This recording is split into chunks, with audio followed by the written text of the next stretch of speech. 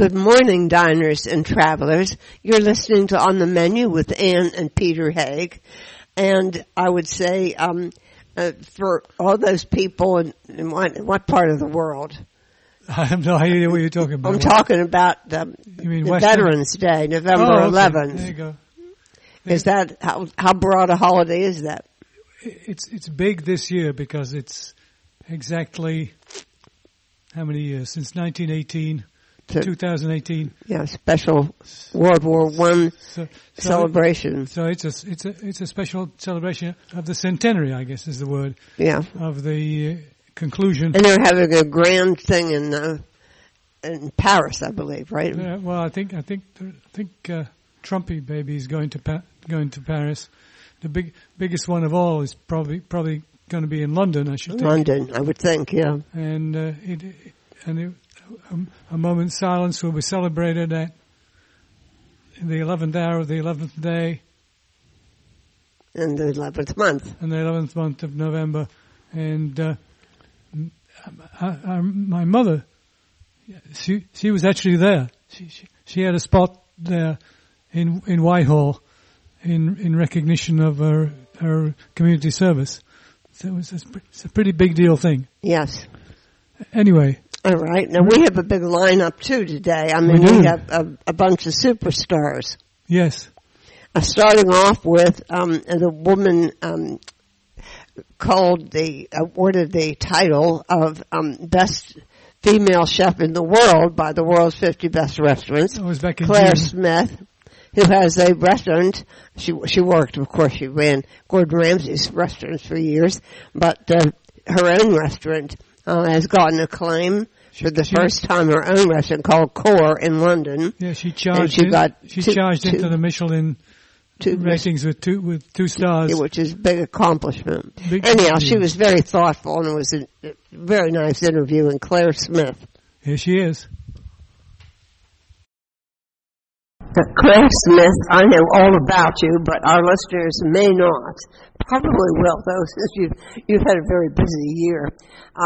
Give us just a sort of a brief synopsis of where you're from and your path into chefing, and we'll talk a little bit more about some of the places you've had really interesting experiences in the kitchen.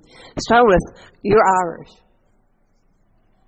Northern Irish, so born in Northern Ireland and grew up there in a farming background, but obviously British at heart. So and lived in London since I was 16 years old. So, but you seem to, from what I've read, you seem to have known exactly where you were going to head because you've done everything at a very early age. What moved you so quickly into the culinary field? I grew up with produce and cooking on the farm every day, and I worked in local restaurants in my school holidays, and kind of just got into cooking. And I started to read cookbooks. And I met some great chefs. I was very lucky that there was a local restaurant that I spent my school holidays working in that was probably one of the best restaurants in Northern Ireland at the time. And I met some great chefs. And so I started to read cookbooks and then heard about Michelin Guide, started to follow some of those Michelin-starred chefs and the glamour of that. In those days, it was probably more five-star hotels. So the first cookbook I bought was Anton Moserman's Cuisine à la carte. And I was drawn to it because it was a black cover with a hexagonal bowl with a tomato soup, I think it was. It was very Nouvelle Cuisine style, but it was very striking. And then I read about the Dorchester Hotel in London, and I thought to myself, I'd like to be a chef because it was an art form. I was always very creative, and when I saw that was a possibility, that's really something that inspired me. And I thought from the age of probably 14 or 15 years old that I wanted to be a chef. Now, you've had some really, I mean, I don't want to say lucky because you obviously earned them, but you had some, what would the term be, experiences, cooking in very famous restaurants under very famous chefs. Name some of those and conclude with what it was like working for Gordon Ramsay. I'm sorry to do that to you. So, I kind of thought when I was younger, if I wanted to make it to the top of my industry, which I was very focused on doing, I needed to work under the best chefs in the world, and I needed to train under them and to learn from them. So I traveled quite a lot, and I worked with some amazing chefs. When I was a kid, I did stages everywhere that I could, so from the Roux Brothers to Heston Blumenthal at the Fat Duck to Thomas Keller.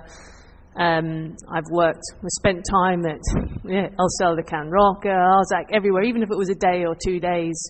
I just wanted to get my head into those kitchens to understand a little bit about what they did.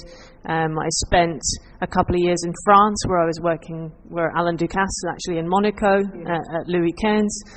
And then I spent 12, 13 years working with Gordon Ramsay, who is someone that is still my mentor today and someone that I speak to regularly, and he's a big supporter of Core. Obviously, I ran his flagship restaurant and the partnership there with him for almost 10 years. And we had a great working relationship, and I learned a lot from him, and he's an incredibly inspiring person. He's had a fairly tumultuous public persona. What was it about Gordon Ramsay that made him so amazingly successful and continuing to be a Michelin 3-star holder, even when people know he's not in the kitchen there very much anymore? How was he able to do that? Gordon's a very good manager of people, and something that I learned from him, he gives you a lot of freedom, and it's a good thing and a bad thing. I mean, it's a good thing if you're capable, and it was a great thing for me. He believed in me when I was very young and gave me the opportunity and supported me and stood by me. He's someone that puts a lot of confidence in others if he sees talent, and he's not scared to let those people grow. And I think that's a lot to do with his success. He's at the age, I think, of about 25 when he first pulled me out and said, we're going to make you a leader. We're going to teach you how to, as a young woman, to head up a kitchen. And then he put the belief in me, and he said, you've got the training, you know how to do this, you've got the talent, let's teach you how to lead a team. And that's kind of his success. Yeah, I mean, I think he's an outstanding example of somebody who has two distinct sides, his public persona and his private accomplishments and ideas. Yeah, and so, but you had to have learned a lot in that period of time, and you showed that you were an award winner early on. You were the outstanding chef, chef of the year in 2013. You had a perfect score in the Good Food Guide 2015 edition, and you've been on television, and it was this year, 2018, where the World's 50 Best Restaurants made you the outstanding woman chef for the year. And I was there, and I listened to your acceptance speech or whatever they call those things, and you were sort of straddling the issue of this award. A lot of women really complained that there should not be a separate woman category for this, and you said what? It's a really controversial issue, this thing, and this award, but controversy is a good thing because it opens up debate, and I think debate is very powerful. And whether you agree with it or not, there is no gender in the kitchen. You know, it was never a thing for me. Everyone else, my opening statement was, people will always say to me, what's it like to be a female chef? I said, I've never been a male chef, so I don't know the difference. And there is no difference. It's never entered into my head or anyone that I work with on a day-to-day basis. It's just a job that you do. However, there is a real lack of women in the industry. We do need to have role models, the correct role models, the professional female chefs. And, you know, if this award helps that, then that's a great thing. I think it's always easy to criticize things. I don't know what the right thing is to do. No one does. But I do know that we need to do something. Oh, yeah. So by this award being controversial, we're talking about it.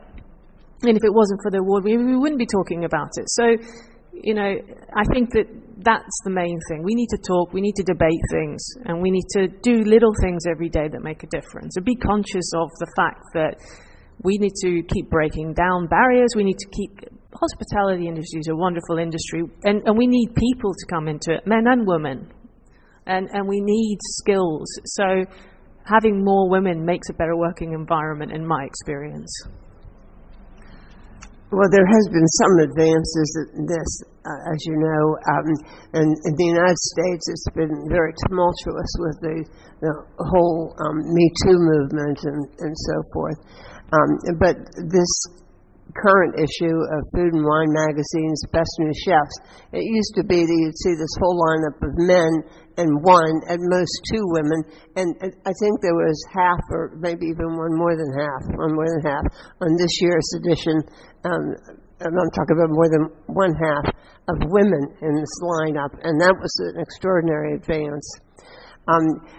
What motivated you to break out and open your own restaurant after all this time? And you did in London, and it's called Core, and right out of the box, against all odds, you emerged with 2 Michelin stars. What was your motivation and how hard? And tell us your emotions surrounding the experience.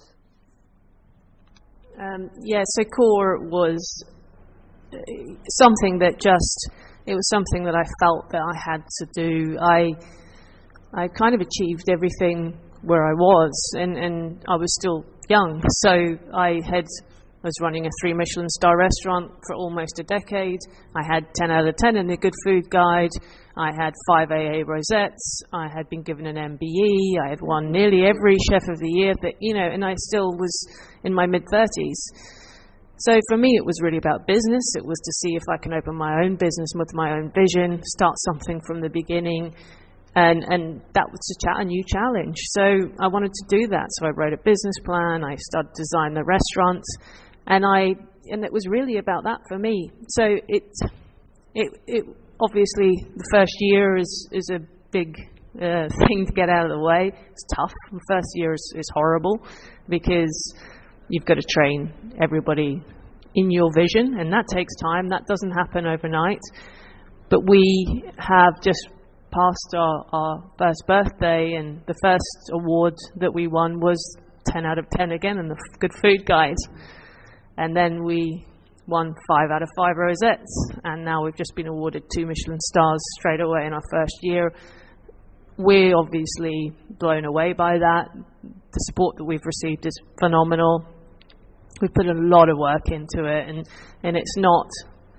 I think it's amazing. Obviously, we're very, very happy with everything that we've achieved, but the restaurant's 1 year old, but my career started when I was 14. Right. And I have invested a tremendous amount in myself and my team.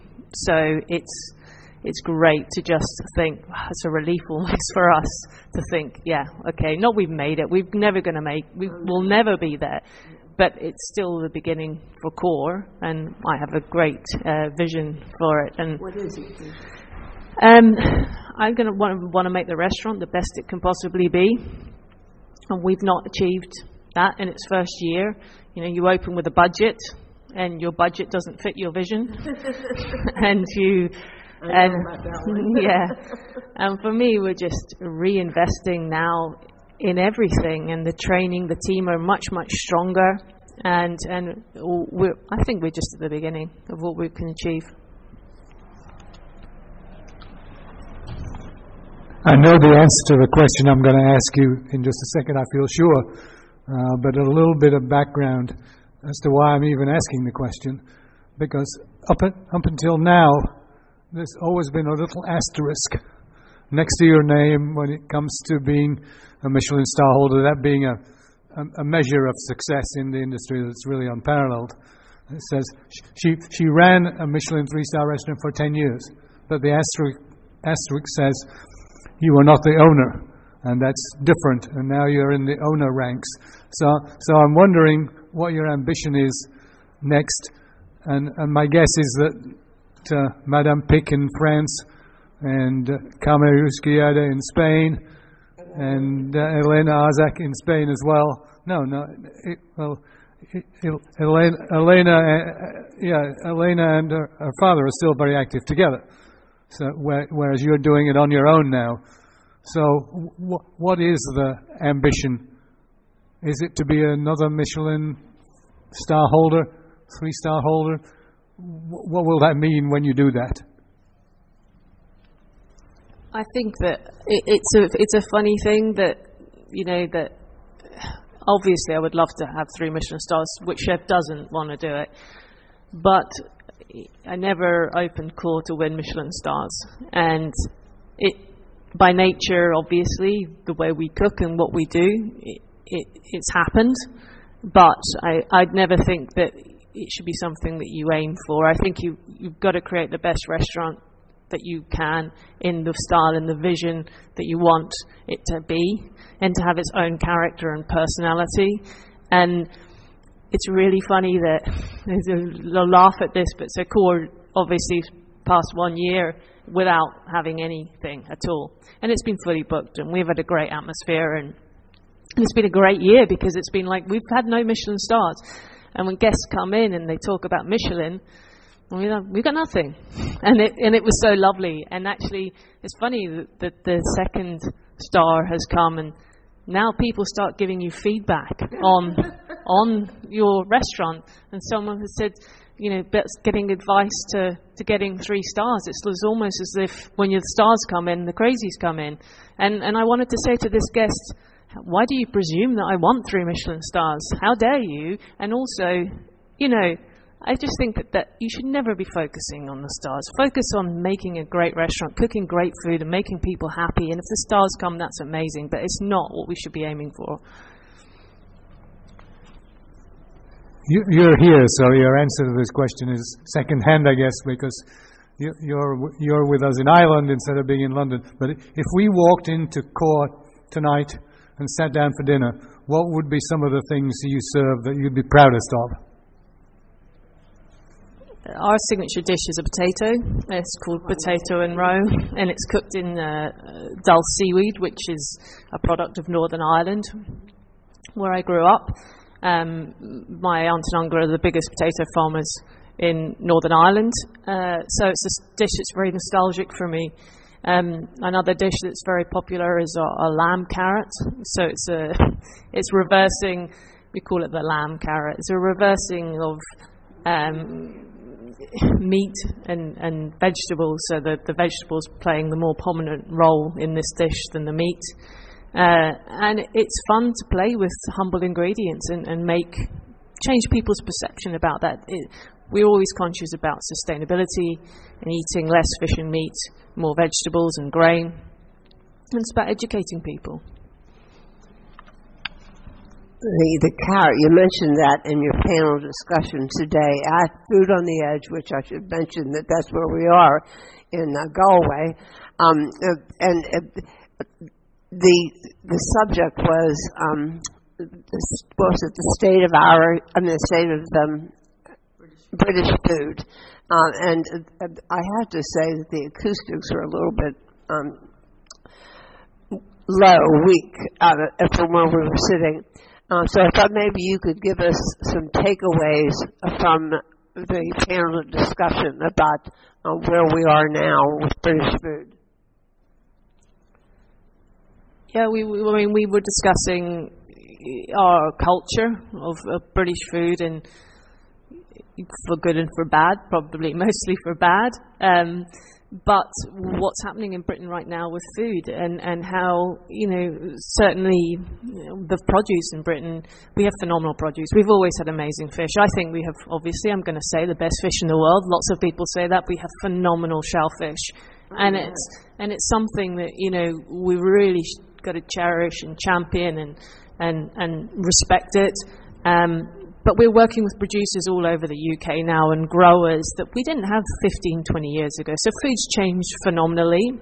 And we talked then obviously about the effect of Brexit and ingredients. But for me, I know we're going to be just fine, because the producers that we have are phenomenal. And a restaurant such as Core is very much focused on British ingredients and working with British producers. And I think that's for me, is where British food needs to be. We should be really thinking about our own culture, the growers, the producers, where we come from, like other nations do, the French, the Nordic, Japanese. We've got to be local. That to me is also sustainability, is working within your own community and environment in your own country. That's jobs for people. That's, not having food miles, that all of those things. If we just look around to see what we have and use it to do what we know. Yeah, the area I worry about with Brexit is not the ingredients so much as the staffing, the workers.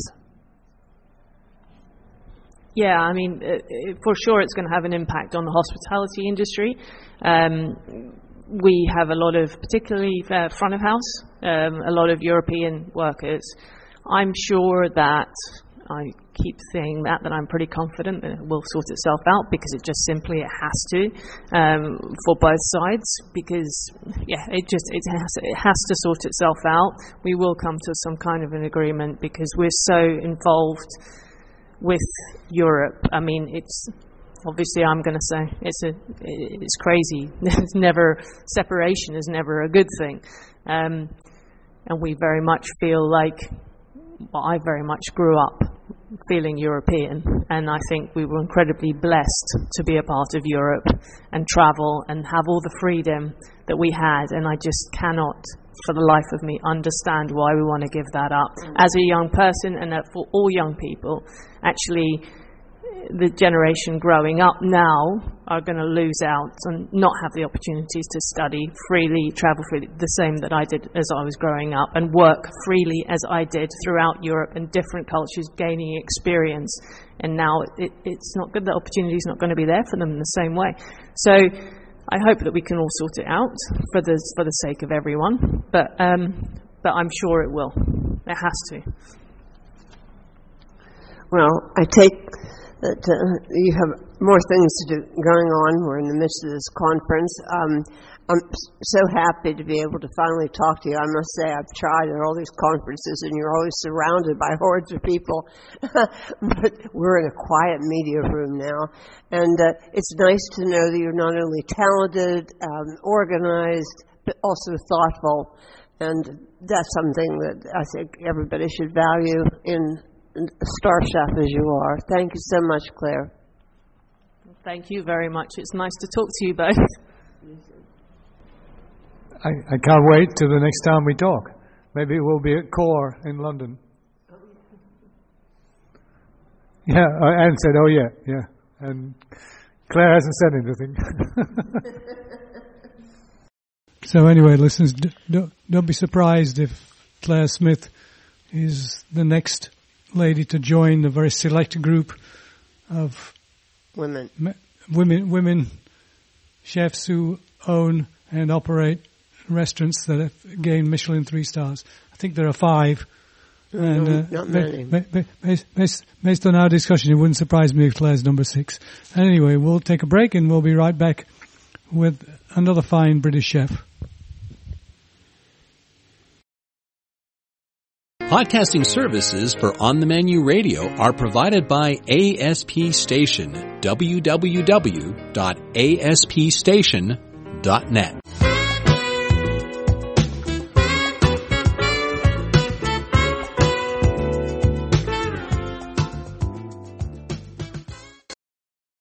Podcasting services for On the Menu Radio are provided by ASP Station, www.aspstation.net.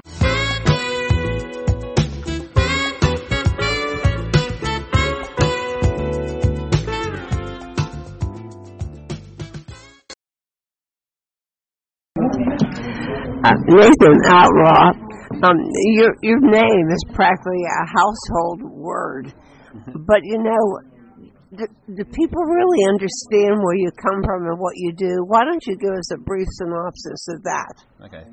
My name is Nathan Outlaw, and I'm not an outlaw, even though the name probably means bad things to some people. But it's just one of the things. Some people think I bought it on eBay, the name, or something. It's not true. I'm Mo. I mean, I've been a chef since I was 14 years old, and I'm now 40. So I've been cooking for a long time, and I come from a family of chefs. My dad's still a chef. He still works in my restaurant in London with me, so that's quite nice that I see him a lot. And then my mum is my PA. She keeps me on the straight and narrow, make sure I'm here, like I'm in Ireland at the moment, make sure I turned up and got on the plane that I should have got on. And my wife does all the other side of the business, so she looks after all the financial stuff, make sure people get paid and all the important things. So I'm lucky that allows me to just get on with what I do.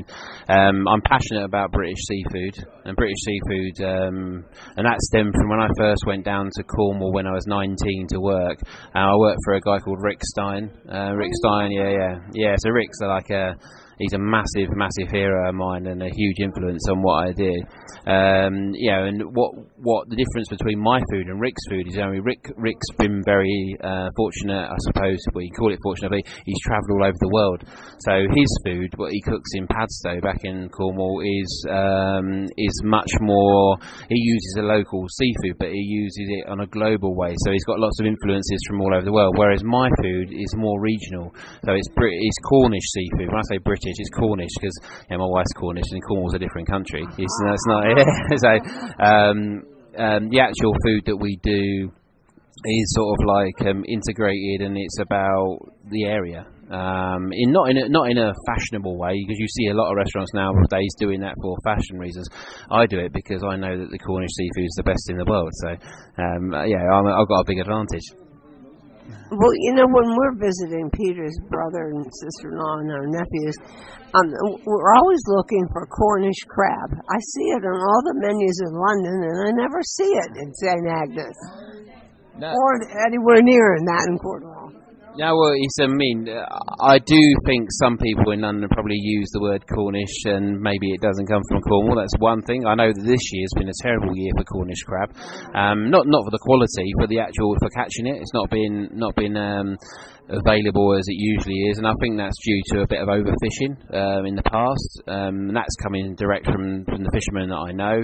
Talking where I'm based in Cornwall, in Port Isaac, it's natural. There's 5 boats there, and all 5 of them concentrate on lobster and crab. So that evidence has come from the fisherman's mouth. They've told me that. But the Cornish crab is amazing. You're right, and so is the lobster as well. So but it is unfortunately, and it still baffles me. Cornwall and Britain, on a whole, are not the greatest seafood lovers. So it makes it's not. You don't see many seafood restaurants in the whole of Britain, really. If you look at, we're the only seafood restaurant that's ever had 2 Michelin stars ever, and it's in a weird way, it's quite sad because there's such great seafood there. We actually use a lot of Rick Stein's recipes actually from his book. Yeah, my favorite is skate. Oh, you love skate? No, my favorite Rick Stein recipe is skate. Oh, yeah. And with paprika and a variety of other things in it, and I use it with other fish because skate is hard to get in the United States. People don't stock it because it spoils very quickly. Yeah. But the interesting thing, we didn't include this, but there's something very important for listeners of WQED and PBS stations around the world. Nathan's restaurant is in Port Isaac, where they film Doc Martin. Yeah. But Rick said, Nathan says the accent is wrong, but you don't exactly have a Cornish accent either. Well, no. I'm originally from Kent, obviously in southeast, which is England, which is just outside London. So my accent is very much a southeast accent. Even though I've been there for 21 years, I can't get rid of this sort of London-esque accent, which is unfortunately stuck with me. But no, it's one of the things. It's accents are a funny old thing. Yeah, you got to get it right if you're going to do a show like that. Actually, linguists tell me that a new language or a different language from your first language, past the age of 12, you don't get rid of your original accent. Right. That makes sense, yeah. I can't get rid of it. Now, the seafood thing is one of your missions, but we just watched you in other kinds of programs at this Food on the Edge thing. You're interested in children's culinary curriculum?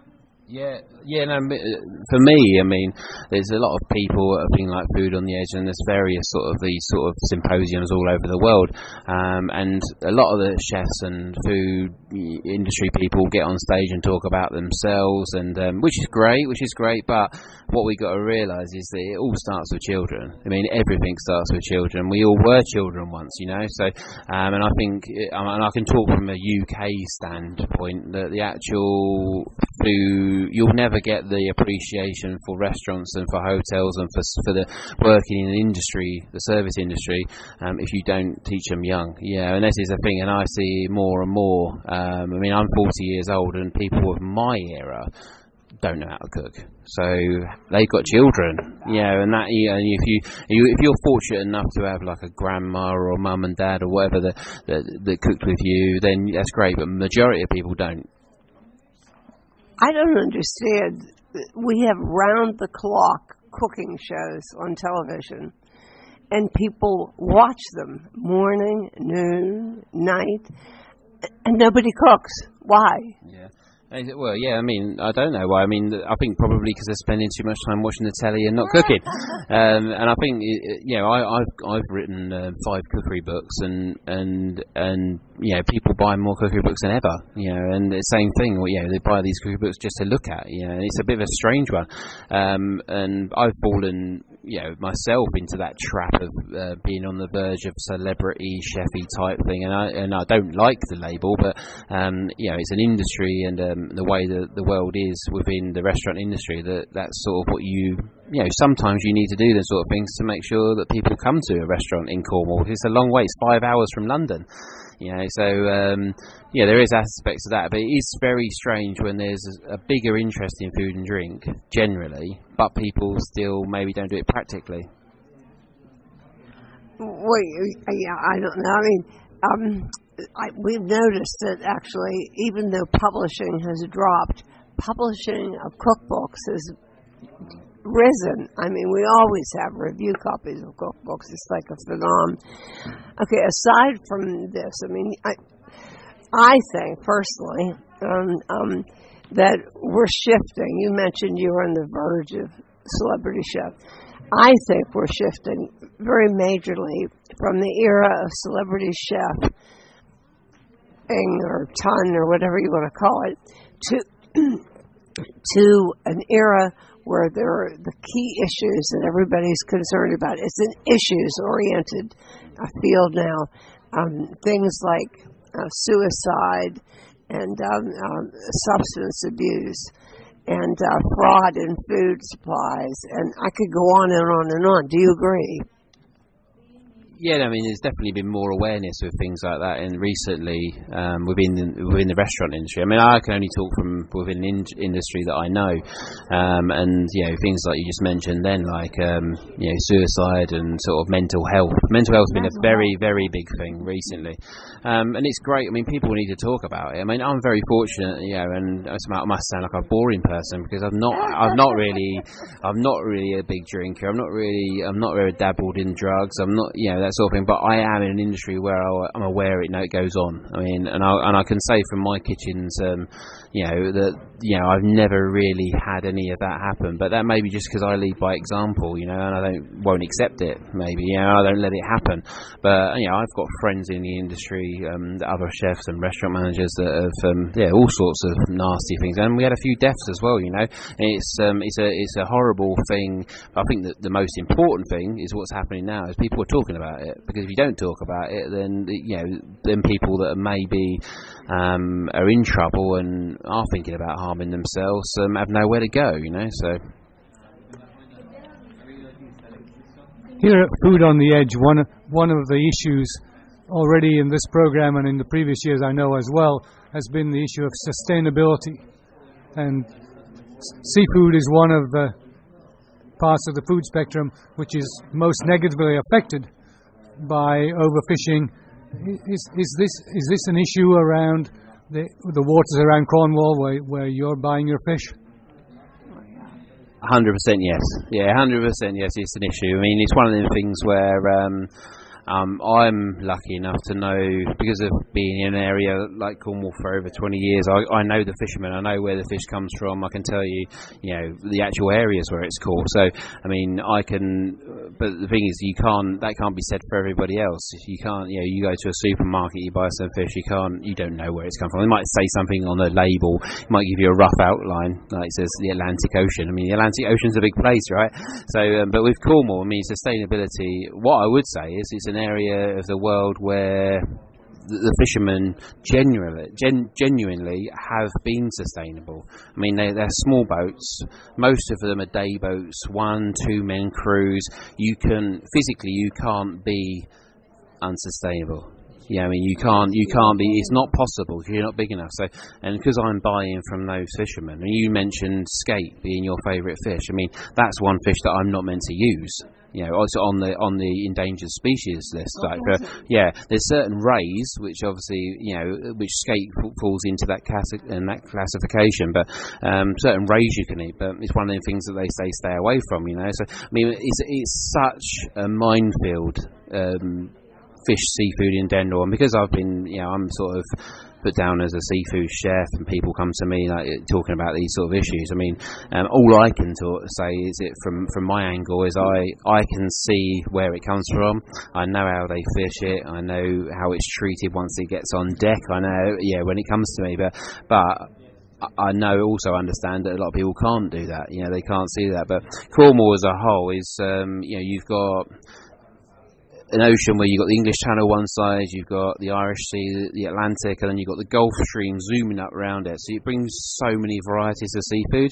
We're getting, in just the time that I've been in Cornwall, you're getting things now like gilthead wild breams, which were once uncommon, are very common, in certain times of the year, and you're seeing things like red mullet and gurnard in plentiful, these are all the ones that have come up from the Mediterranean Sea, that area, and they've come up, and you have seen, people say to me, you can't eat cod. Well, I talked to a fisherman the other day who's 80 years old. He said, I can't, every time he puts his net in there, he's getting cod. So I think it's a massive subject, and I don't think many people have got a huge grasp on it. And then we could talk about quotas as well, but that's another thing.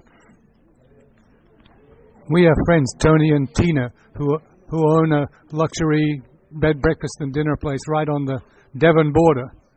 And Tony said his secret to getting the best seafood was he got himself elected to the group that manages the auction in East Lou and West Lou, so that he could go down there and bid himself. Yeah. Is that something you thought about doing?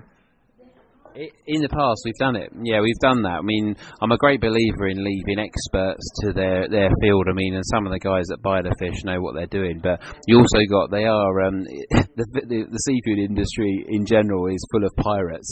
And you've got to be careful, and you've got to know who you're buying from. They like to bend the truth a little bit. But your friend going to Newmarket and seeing it for himself is probably the best way to do it, to be honest with you.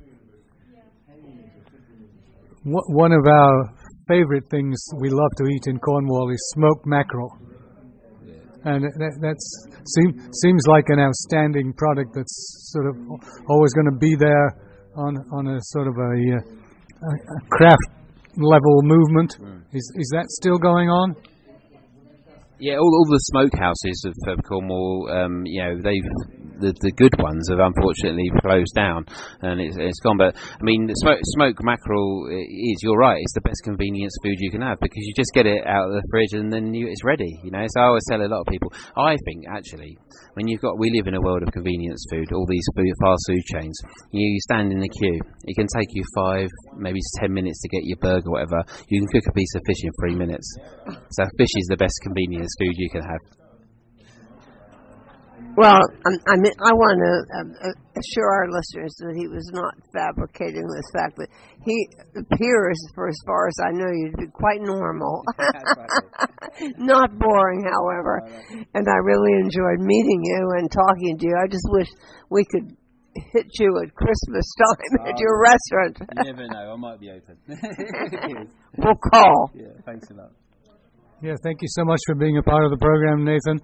You should probably really be called Dick Turpin, right? Yeah. the highwayman. Or Robin Hood. One of the two. He was a good guy. He's from my part of the world. Yeah. Anyway, thank you so much again. Don't forget, listeners, if you watch Port Isaac, you need to get Rick Stein. No, not Rick Stein's cookbook. You need to get Nathan Outlaw's cookbook, plural. Yeah. And then remember, the biggest tip that just went by, and you might have missed it, is the most important thing about cooking fish is not too long. No, not too long. 3 or 4 minutes maximum. Thank you so much for being a part of On the Menu, and enjoy the rest of Food on the Edge. Cool. Thank you very much. Nice to meet you. So we will.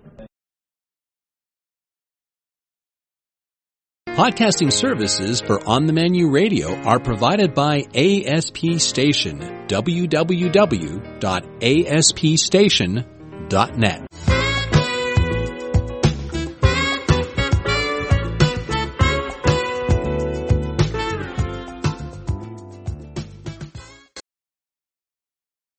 We're still in Galway, Food on the Edge, but our next two guests might suggest otherwise. They qualify as, I think, probably the most unusual restaurateurs we have ever met. Well, we tried to understand this concept, and we talked to them for a while, and maybe you could understand it. Anyway, for whatever reason... Very freewheeling, I gather. Yeah, if you're looking for an ethnically different restaurant, which just happens to have swept up a Michelin star, then this one's for you.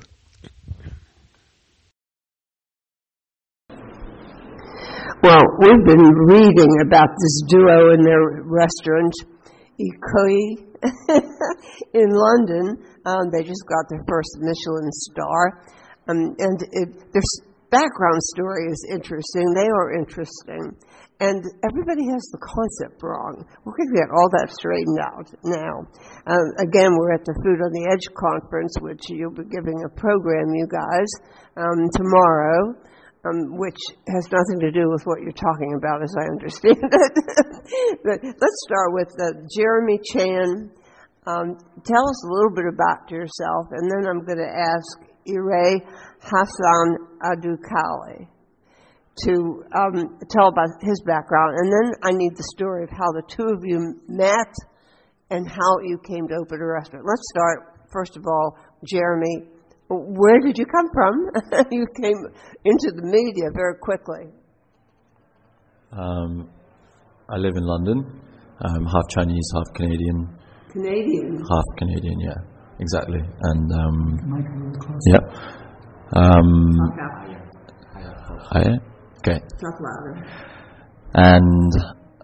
and I'm the chef and the creative aspect of Ikoyi, and yeah. What does the name Ikoyi mean? Ikoyi is a place in Lagos, Nigeria, which is where Ire is from, and we picked it as the name for the restaurant simply because we liked the way that it sounded, and we liked the image that we created, inspired by the sound and the look of that word, and no more than that. Okay, now, Ire, a little bit about your background, and maybe you could start the story about how the two of you met. So I live in London as well. I was born in Nigeria, moved to London for school, UK to go to school. Did my A-levels and then went to university in London, and then worked in finance after that, and then quit to open a restaurant with Jeremy. Jeremy and I met when we were about 15. 15? Yeah. Just at a mutual friend's house. We had a similar friend that we used to hang out in the friend's house. We kept in touch. Jeremy went to university in the States. I was in London, and he came back to Europe. We lived together, and then the idea of opening a restaurant was probably came about when we lived together. So how long was this in its planning stage? It was never a plan. When we were flatmates, we just used to cook dinner sometimes, and we enjoyed cooking dinner. I used to cook, and it was kind of an escape from the grim life of like working in the city and just generally miserable condition of living in a city like London. We would cook and have people around and just enjoy ourselves, and like we enjoyed being with friends, and we enjoyed like creating a nice environment for each other and for our friends, because that was like an escape from the horrors of existence. And we just loved it. And then I carried on cooking in a few different restaurants.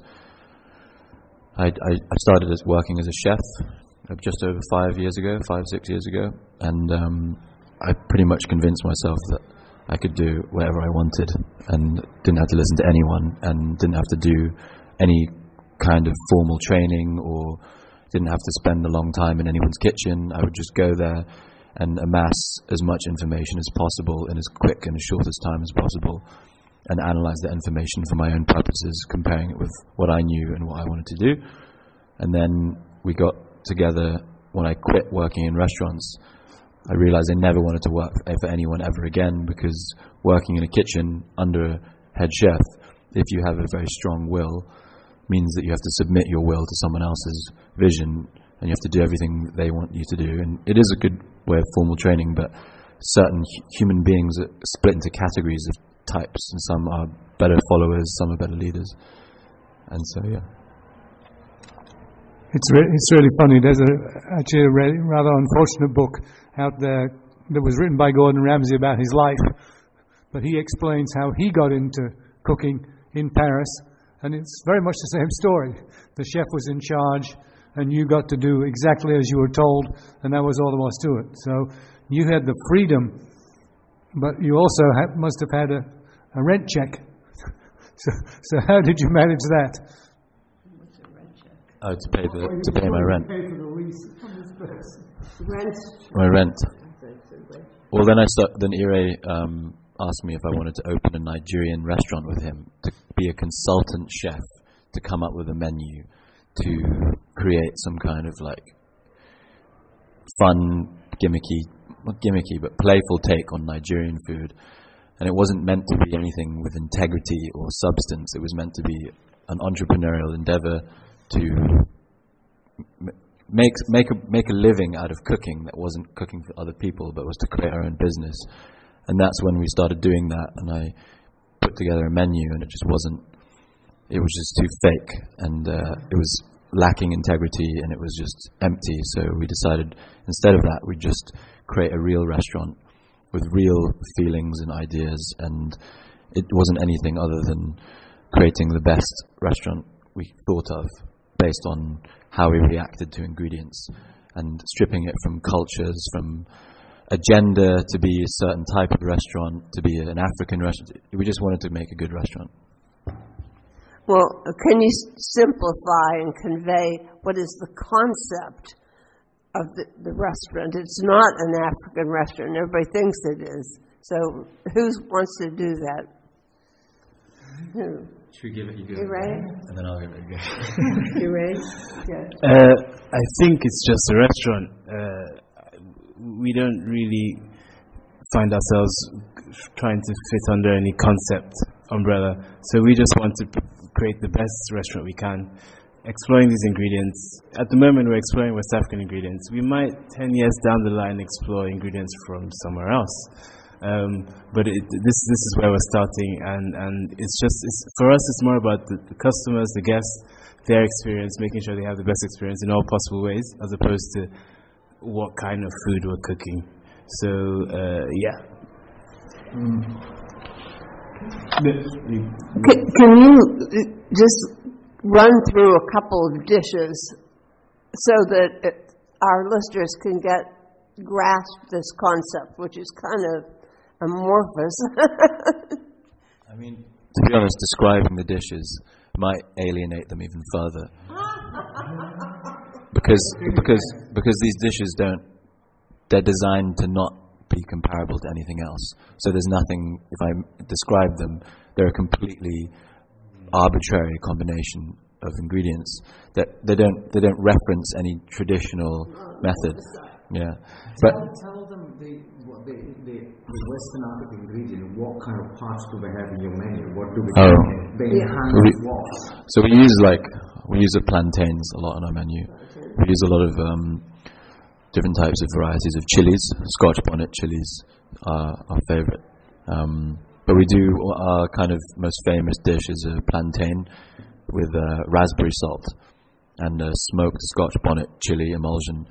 So it's chilies that have been burnt and smoked, and then they're infused into oil, and then this oil is emulsified with lavender and cider and egg yolks to make kind of like a mayonnaise, but it's very enriched, and it conveys the like sensation of burning and smokiness, but it's very innocuous looking. And then the plantain is seasoned with raspberry salt, so it's bright red. But those combinations they don't follow a logic, or they do follow logic, but they don't follow anything that previously exists in history. It's just something that's been like pulled out of the depths of thinking and dreaming, like that. A lot of the way that we think about food is about dreaming. It's about dreaming about aesthetics, dreaming about sensations. This is why you can't talk about it as a singular concept, because it's basically saying the restaurant is our dreams manifested into the best quality food we can put on the plate in our version of what beautiful and comfortable looks like. That's what the concept is. There's no cultural agenda whatsoever. Like, it's completely stripped of culture. So when people come and ask me, like, tell me about growing up in Nigeria and your travels there, my answer is I got the worst food poisoning of my life, and I was completely uninspired to cook when I went there. It's a true answer. And there's no way we're going to try and fabricate a narrative that doesn't exist. I'm thinking about the Michelin inspector who came and then eventually gave you a star. It must have driven him out of his mind. And what has been the reaction of Londoners? Enough of them must be coming to dine at your restaurant, otherwise you wouldn't still be open. But what have some of the reactions been like? Well, I mean, it's changed since the start. Obviously, we are busier. The restaurant has been through peaks and troughs. We had a very strong opening because it's something new, something different, and everyone wants to try it. So it's on everyone's list. But then 6 months down the line, everyone had tried it, so it went quiet, and then it got a bit tricky. We had a tricky summer, but then it started to pick up. I think the more confident we were in what we were doing and what we wanted to do, the more the restaurant started to pick up and got busier. And then the stars come along and helped as well. Yeah. So I think London is finally embracing the restaurant slowly. I think that our crowd and audience is probably the most yo-yo, racial, dynamic you will ever see in a restaurant, because when we opened, we were full of Nigerians, 100% black audience, and they came thinking we were getting Nigerian food, and that is not what they were getting. And then I would look them in the eye, and they'd say, "Is this jollof rice? What is this?" And I was like, "This is Chinese jollof rice." I would stand by my feelings and what I did. And I wouldn't pretend that this was their grandmother's cooking. I said, "This is not your grandmother's cooking. This is my cooking, and this is what it is." And they didn't like it, and they tried to take us down on TripAdvisor, on Google. Many racist remarks towards the Chinese chef in the kitchen. They should hire a proper African cook. And then we got a review in the Times, which is an incredibly white middle class audience. So the entire dining room was now white. It was completely white, and there wasn't a single Nigerian in the audience. A week later, and then 2 weeks later after that, we suddenly get Russians, Asians, Americans, and then some more Nigerians start coming back in, and then suddenly another review comes out in The Guardian, and it's completely British again. So it's been like very, very interesting. What's the place look like? Looks comfortable. I think the design is quite unique. It's not, when you walk past the restaurant, it doesn't look like anything else in the area. It's not a typical restaurant. It's not trying to follow a formula for a restaurant in that area. It's in the house. Oh yeah. So it's in St James's Market, which is just off Piccadilly Circus, in central London. An area that's normally filled with tourists, and an area that Londoners don't really come to, but it's changing. And I think that the restaurant, if we could put it into a concept, I'd say it's about open-mindedness. It's a culturally open-minded restaurant. Our policy towards guests is everybody is a somebody.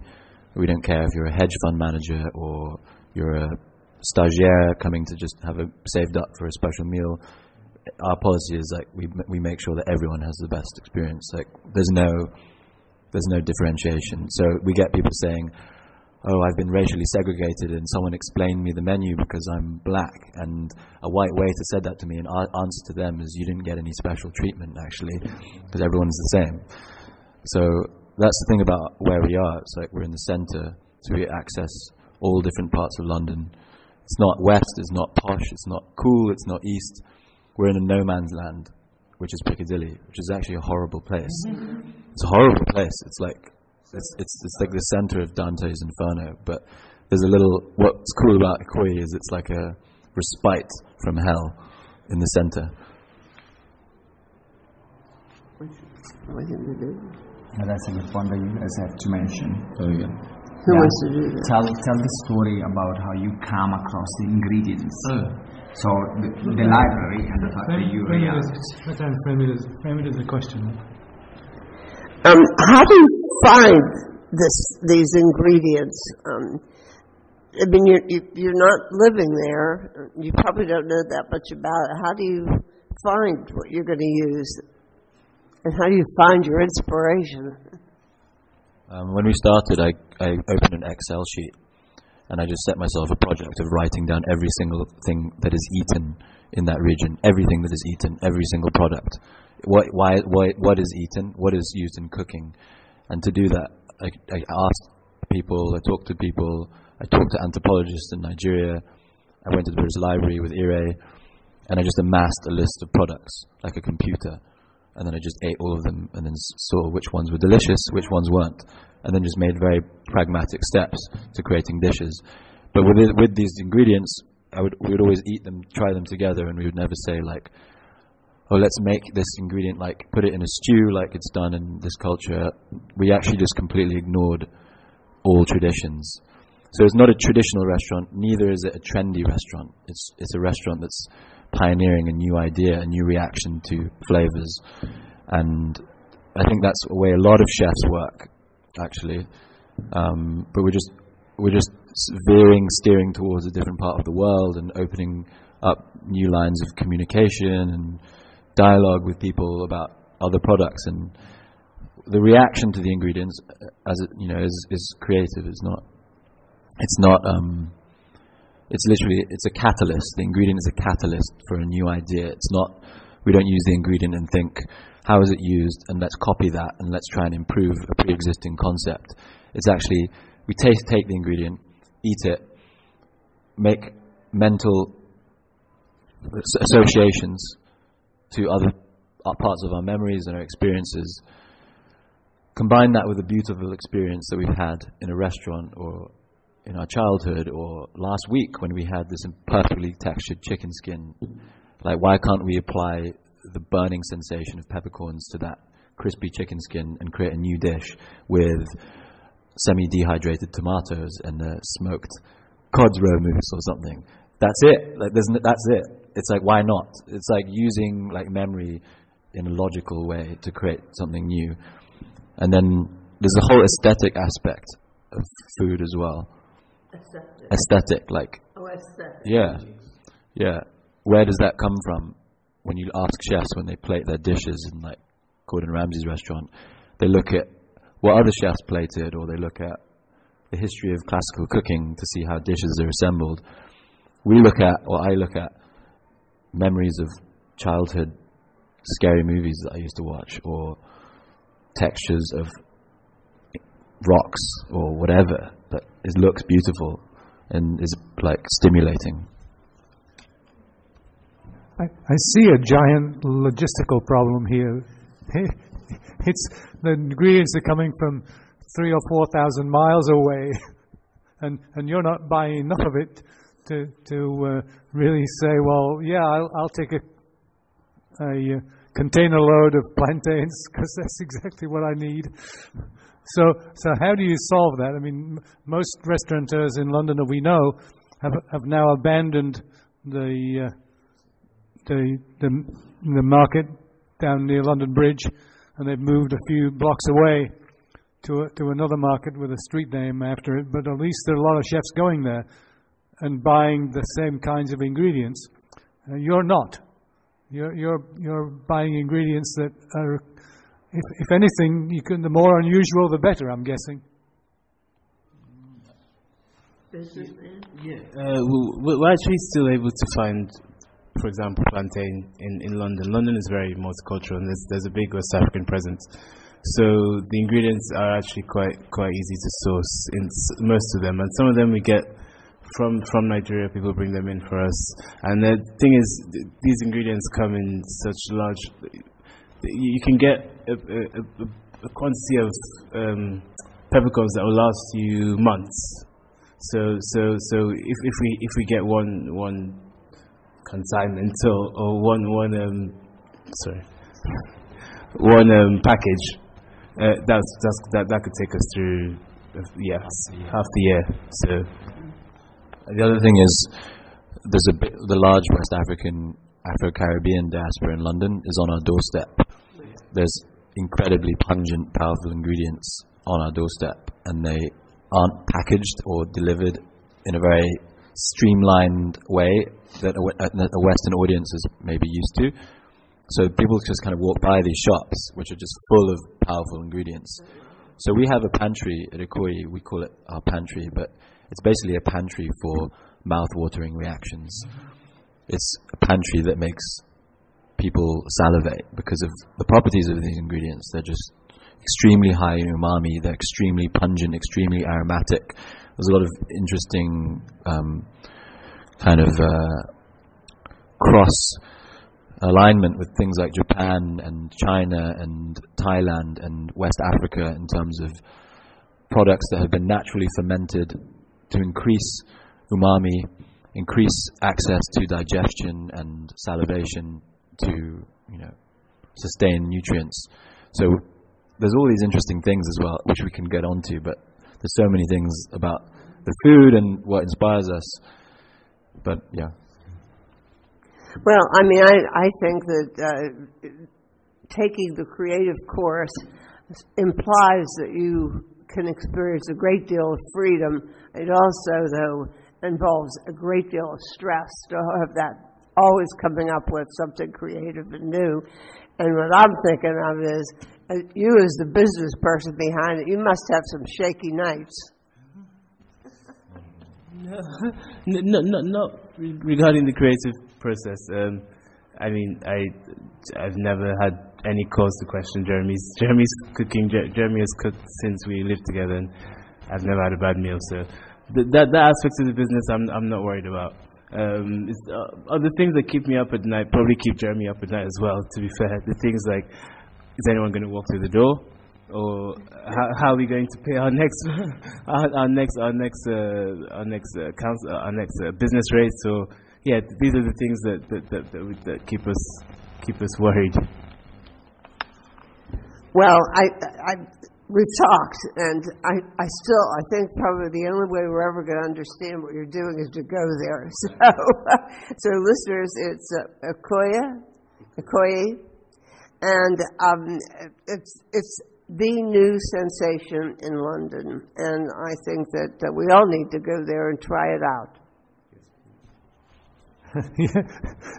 He just said yes, please. Regardless of what it sounds like, these young men are not entirely mad.